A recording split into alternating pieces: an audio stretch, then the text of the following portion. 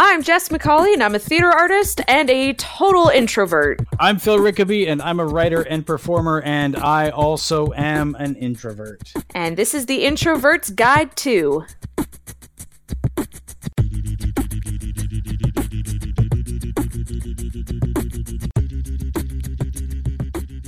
I want to go over, because you've just finished, did you do 2 Fringes? I did London Fringe and Ottawa Fringe. So you've done 2 Fringe festivals, and which means that introverted Jess had to self-promote and also was in unfamiliar territory, at least in Ottawa. So I want to talk about how that went and if you learned anything. Oh, yeah. So first off, let's talk about the show that you were doing. And I know this is not my other podcast, so we won't linger too much about the show that you were doing, because we're more interested in the introverted side. But I just want to give people a sense of what you were doing as you were putting yourself out there.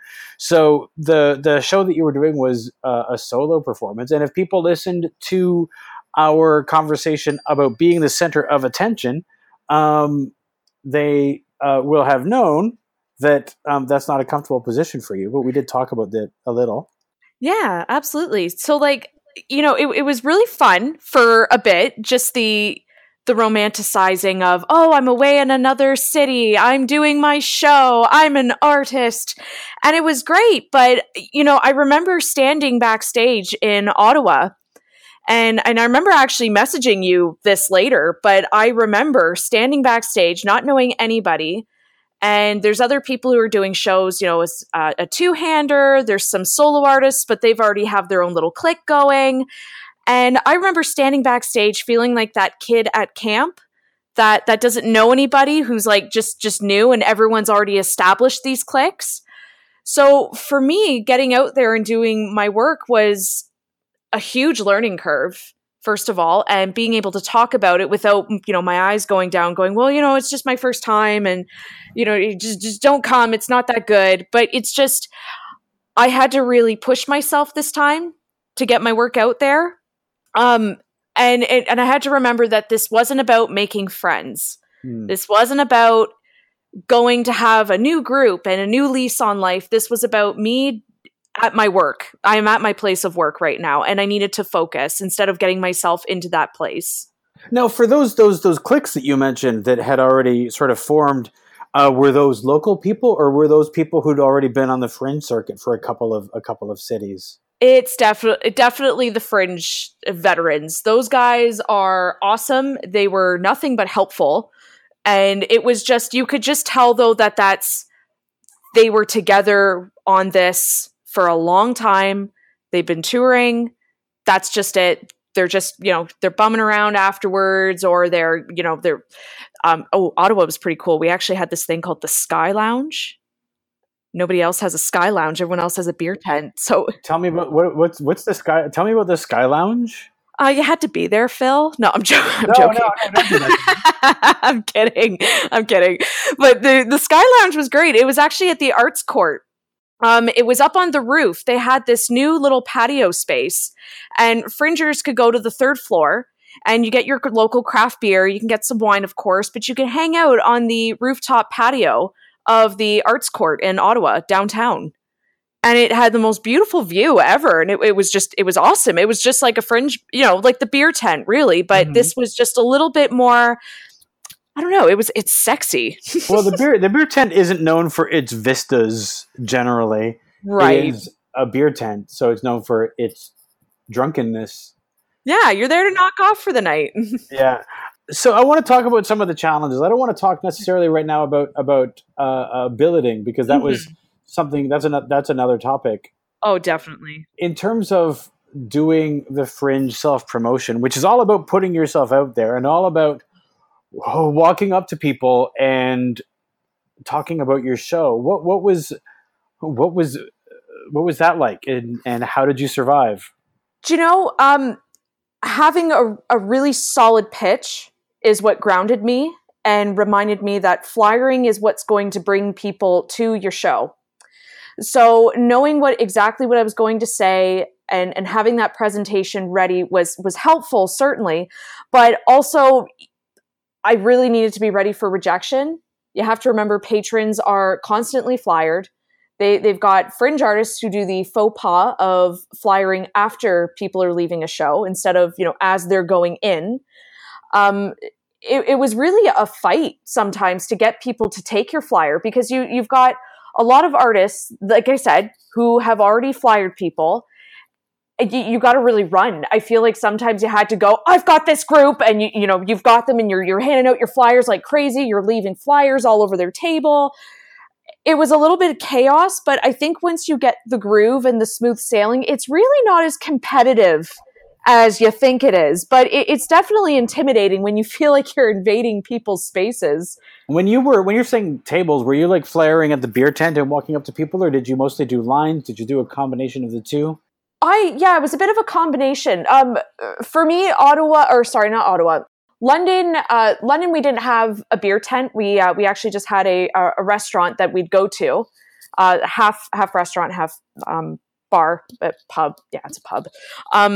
We'd meet up at this pub afterwards, and there were quite a few patrons there. I didn't take my flyers with me for this, and I think I should have, just in case, for that networking purpose. But I would mostly get people in lines. I found that was the most comfortable place for me. They're not moving, they're staying there, and I can work my way up the line. It felt a little bit more organized to me. So I tried to avoid the quote unquote, the beer tent. I definitely got them when they were lining up in the venue though. I think that fringe festivals that have lines, because not all of them do, it is people who are in the lines do expect to be flyered. Right. For me, it was like if I saw like maybe 3 flyers in their hand, that's too many. I would have felt really bad going, oh, room for one more? Come see my show? Question mark. I think, I think like for me, and of course I haven't done this yet. Mm-hmm. Sometimes people, like if there's a duo, somebody will give like one flyer to each couple, and maybe giving a flyer to the person who doesn't have one. I remember when you and I had our first conversations about sweating buckets when we were thinking about flyering, and I'm looking back on that now going, oh girl, you had no idea. You had no idea what was coming your way. When you say that, is it what do you mean that you had no idea? Well, it's one thing to conceptualize it when we think about flyering, like, oh, for you, it's you want to put your head between your knees and just cradle yourself for a bit. For me, it was, okay, I got to be ready for this because I hadn't quite done it, very often. I did the Fringe back in 2016, but that was, I was directing and I had a cast of 4, so they could do most of the flyering as well because they had great little gimmicks that they could use. But for me, actually getting all of the tips and tricks and people giving me the greatest advice, it's one thing to say be prepared for it. It's another to actually experience that rejection of handing your flyer and someone going, oh, no, thank you. I'll try to make time to see it. I'm walking away. It stings a little bit, but you know what? Have you had somebody like literally say to your face, oh, I'm not going to see your show? I haven't. No, I feel like that's even worse. Oh my gosh. I have. No, it wasn't with a solo show, but it was with a show where there were other people. So we had each other to be like, do you realize, that somebody actually said, no, I'm not going to see your show. That is so rude. I know. It was like, you just wanted to say, listen, you don't have to tell me that. Yeah. You can simply accept my flyer. And then when I leave, deposit it in the recycle bin or use it as a bookmark or something. You do not need to say to me, I'm not going to see your show. Yeah, I feel like that's more than salt on the wound. That's like hot sauce on a wound. Like that's wow. When you were getting ready to do your promotion, did you have to psych yourself up? Did you how? In terms of in a way, people might not realize how much networking this is. And all those times that we scoffed at the elevator pitch when we were talking about networking. This is like an elevator pitch, although a 2-minute elevator pitch for a fringe pitch is too long. Right. But you still have to get in there. You have to walk up to somebody, make eye contact with them, and start doing your pitch. You know what? I'm very thankful. I had my lovely extroverted fiance where every time I went to turn away and go, no, I don't think so, he'd turn my shoulders around and push me towards them. You are very fortunate. I am very fortunate because had it not have been for him, I would not have flyered as much as I would have. And God love him for it, because you know what? It takes a lot. It takes a lot of courage and a lot of hyping yourself up and getting yourself ready to go that people don't realize is so integral to the job. Like, that is just it. If you want those butts in the seats, the Fringe program is only going to do so much for you. It'll really do nothing. It lets people know when to see your show, when your show can be seen, but it doesn't really tell them much about your show. Exactly. You got to go out there and do the work. And you know, having that personality in front of them is great for them in picking the show, because people can identify with you in some way. There's some connection. They're going to want to see you on stage. And that's what I had to keep remembering every time, even if it was 2 seconds before walking up to these people, you go, those are people that you might see in the audience. So get going. It's true. Now, when you were about to like bail before your fiance was like, no, go. What is it that you were thinking? Were you just like, no, I can't, or was there something else going on? What was going through your head when you were thinking about bailing? I think I was really self-conscious about my show, because I was really one of the only darker shows in both Fringes. There in both London and Ottawa, there was more than a handful of autobiographical storytelling shows of the coming of age and the you have to learn to love yourself, though that's not what my show is about. It's what it got lumped into at some points. It was that. It felt like I didn't stand a chance. It was my self-consciousness and my nerves that were telling me you can't do it, and maybe it's best you have a small house so you don't fail as much. And I think I was robbing myself of that opportunity. I was letting my anxiety get the better of me, and that's shame on me for that. Really. Oh, sure. But I mean, your show is very personal, and it really puts you out there. Even though it's the character of Jess McCauley, it is still based on you.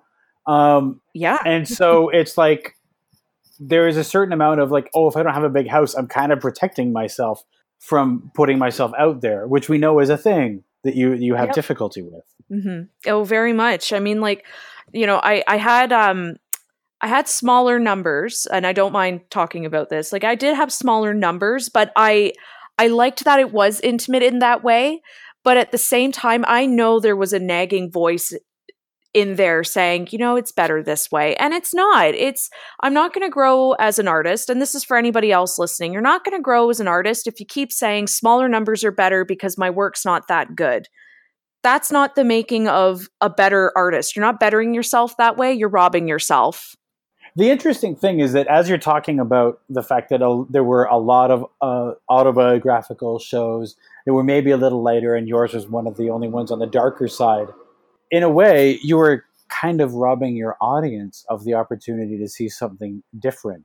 There might have been a whole subset of people who were like, all I ever get are these saccharine, I learned how to love myself stories that are just sort of humorous and pithy, when they could get something with a little bit of meat on it. And you weren't able to communicate that because you were thinking about how it would be easier to have a smaller house. And see, that's just it, is you're not seeing your work for what it really is. And if my work is darker, then that's just it. I'm not that.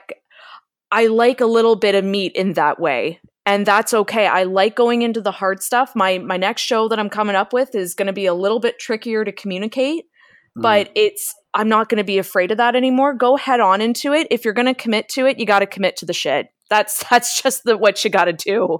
Well, I mean, let's be honest. I mean, this is really your first solo show. Yes. The first time that you're putting yourself, and very much yourself, out there alone on stage. And that is a stressful thing. Oh, yeah. When I was doing my solo show the first time in Hamilton, I think that if my first performance had been sold out, I might have, instead of feeling like I was going to vomit, I might have actually been vomiting. Because it was really the first time in front of people. Yeah, I really like the fact that my group was small on opening night because it was a really great way of hearing the show as a conversation. And that was, it was actually really confusing. One review that I got was actually rather negative about the show. And I felt like I was just listening to somebody telling me about their life story in their living room. And I'm thinking to myself, I'm like, I can't, that's what I was kind of going for. I want you to relax. This is a hard story. What? And then thankfully someone commented and was like, yeah, that's a storytelling show, my friend. Like, Yeah. yeah, Welcome to storytelling. yeah, exactly. What are the lessons that you learned from this? Because going in, you hadn't flyered for a solo show. You hadn't really walked up to a group of people on your own to talk about yourself, which is essentially what you're doing, especially when you're promoting a solo play. So what are the lessons that you learned? Oh my gosh, I learned so many. Oh man. I really learned what a beautiful thing it is to take apart your life, navigate through it, and create this beautiful string of events that create something for someone else to connect to. Now, I know that's a little broad, but I want to come back to the fact that when you're analyzing your show, when you're analyzing your story, I had to learn to really step out of myself for a moment. And I remember when you and I were chatting and saying, how do I get an audience to connect with this? How do I bring them into the story and land us somewhere? I think stepping out of myself made me step out of my comfort zone, and it made me really, in a good way, very good way, critical of my work, of what I want to say. And because of that, my theater company, New Twist, has changed dramatically as to what it would like to do. I've learned a lot about myself in terms of what I want to give back as an artist. So I really want to take my shows, and I'd love to bring them to groups of women to talk about self-empowering. I'd love to talk to high school students about just finding yourself. Talking about mental illness. It's amazing what kind of strides that I've taken in theater, because I thought it was all about, naively, I thought it was, you're just going to produce theater, put it out there, get butts in the seats, and that's it, try and get a paycheck. It's so much more than that. It's this beautiful experience that you are sharing with people that doesn't just disappear off into the ether when it's done. You got to bring it back and give it that sense of meaning. So stepping out of myself and putting aside my ego, putting aside, who I think I am in this world, and, I think I'm the greatest, I really stopped doing that this time. And it's informed my future work. It's just, what an amazing experience. It was so eye-opening. Those are the things that you learned. Going in, what were your biggest challenges? Like, what was the most difficult part for you? Not taking a bad review to heart. When I got that bad... That is a tough one. Yeah, I actually cried. I cried because, this show was so much to me. It meant more than anything in the world. I mean, I put everything aside for this, and it was, this is my life story that I have never been able to tell anybody over a decade. It's been secrets. And I think I just took it a little bit to heart, instead of maybe hearing the criticism behind it and hearing that, the reviewer wasn't saying the show was bad. It was saying something else. And for me, I took that and I made the show even better when I came to Ottawa. The show really blossomed into something. And I think for me, it's understanding that reviewers are not out to get you. And not all of them, not all of them are going to give you advice that is maybe conducive to what you're trying to do. But bad reviews are not the end of the world. It's not the end of your career, but it's a very hard pill to swallow. It sure is. And it's one of those things where, when I was in theater school, they were always like, never read your reviews until the show is over. Right. Which is one of those things that you can't really do for Fringe. Because especially if you're a solo artist, you need to be able to use those reviews when you're talking to people. You need to know, what do you need to put on a sticker and add to your poster? What do you need to to be able to throw out there all this stuff. You have to be aware of it.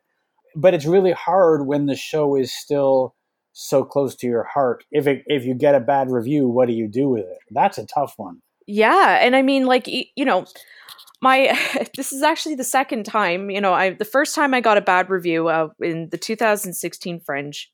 I got a bad review, and I had a lot of people like totally disagree with it. And it happened again this year, where it was just this, this poor reviewer, just like, this guy is really nice, he's a great guy, had a huge amount of backlash on him.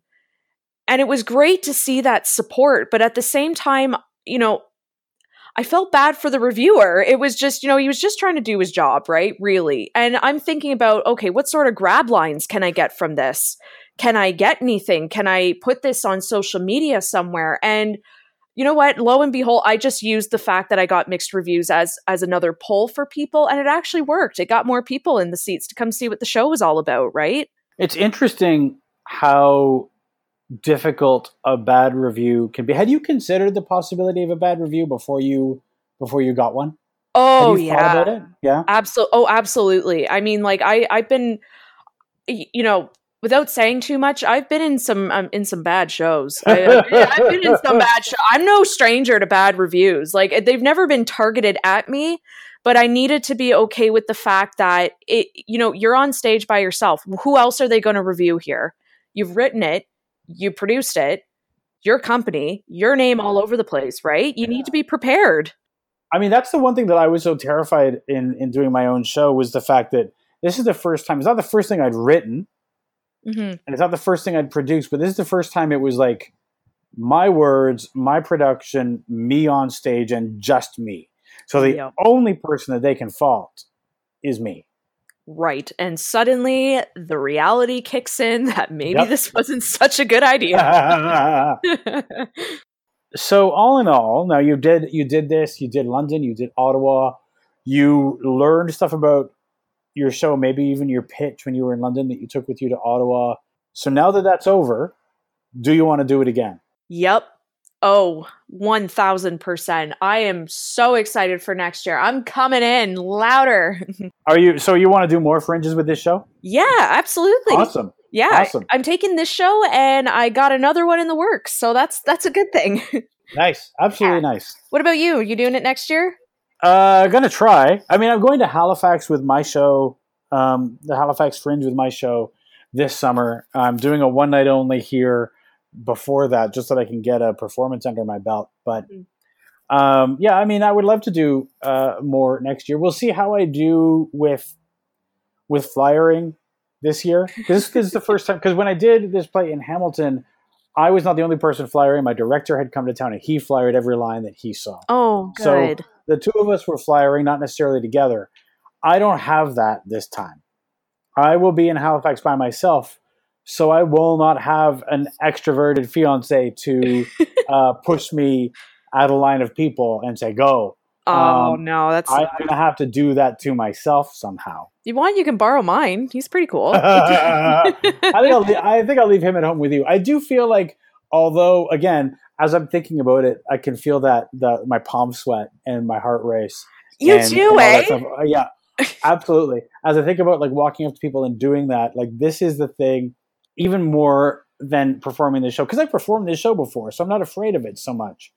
But flyering a line, walking up to people and asking them to come and see my show, that I am freaked out by. So I need to, while I am in Halifax, find some coping mechanisms for that so that I can do that next year, because I want to go to more places next year.